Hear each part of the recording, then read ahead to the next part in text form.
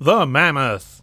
Way out on the tundra of eastern Siberia once lived a beast that was stranger than theory, a 13-foot elephant covered in brown shaggy fur from his feet to the top of his crown. The Mammoth, a mammal without any betters. The Mammoth, his name demands capital letters.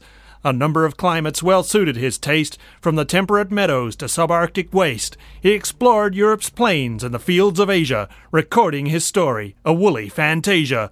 The Mammoth, the greatest whose story's been told. The Mammoth, so big that I'll shout it in bold. The cave bear, the saber-tooth, even the lion were daunted by mammoths. They wouldn't dare try on a monster that size, not unless they outnumbered him 20-1 and were all unencumbered.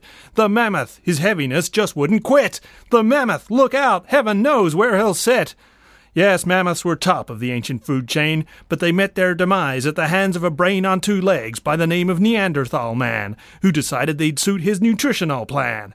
The mammoth, brought low by Neanderthal cravings. The mammoth, hunt early to get mammoth savings.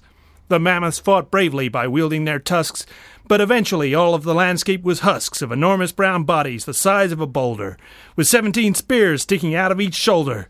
The mammoth, the thought of them makes me ecstatic. The mammoth, these verses can't get more emphatic. Today no more mammoths are here to be found, bar the ones that were frozen in permafrost ground. But whenever you're hungry, you'll find all it takes is a rapid defrosting of mammoth-sized steaks. The mammoth, Colossus before the deluge.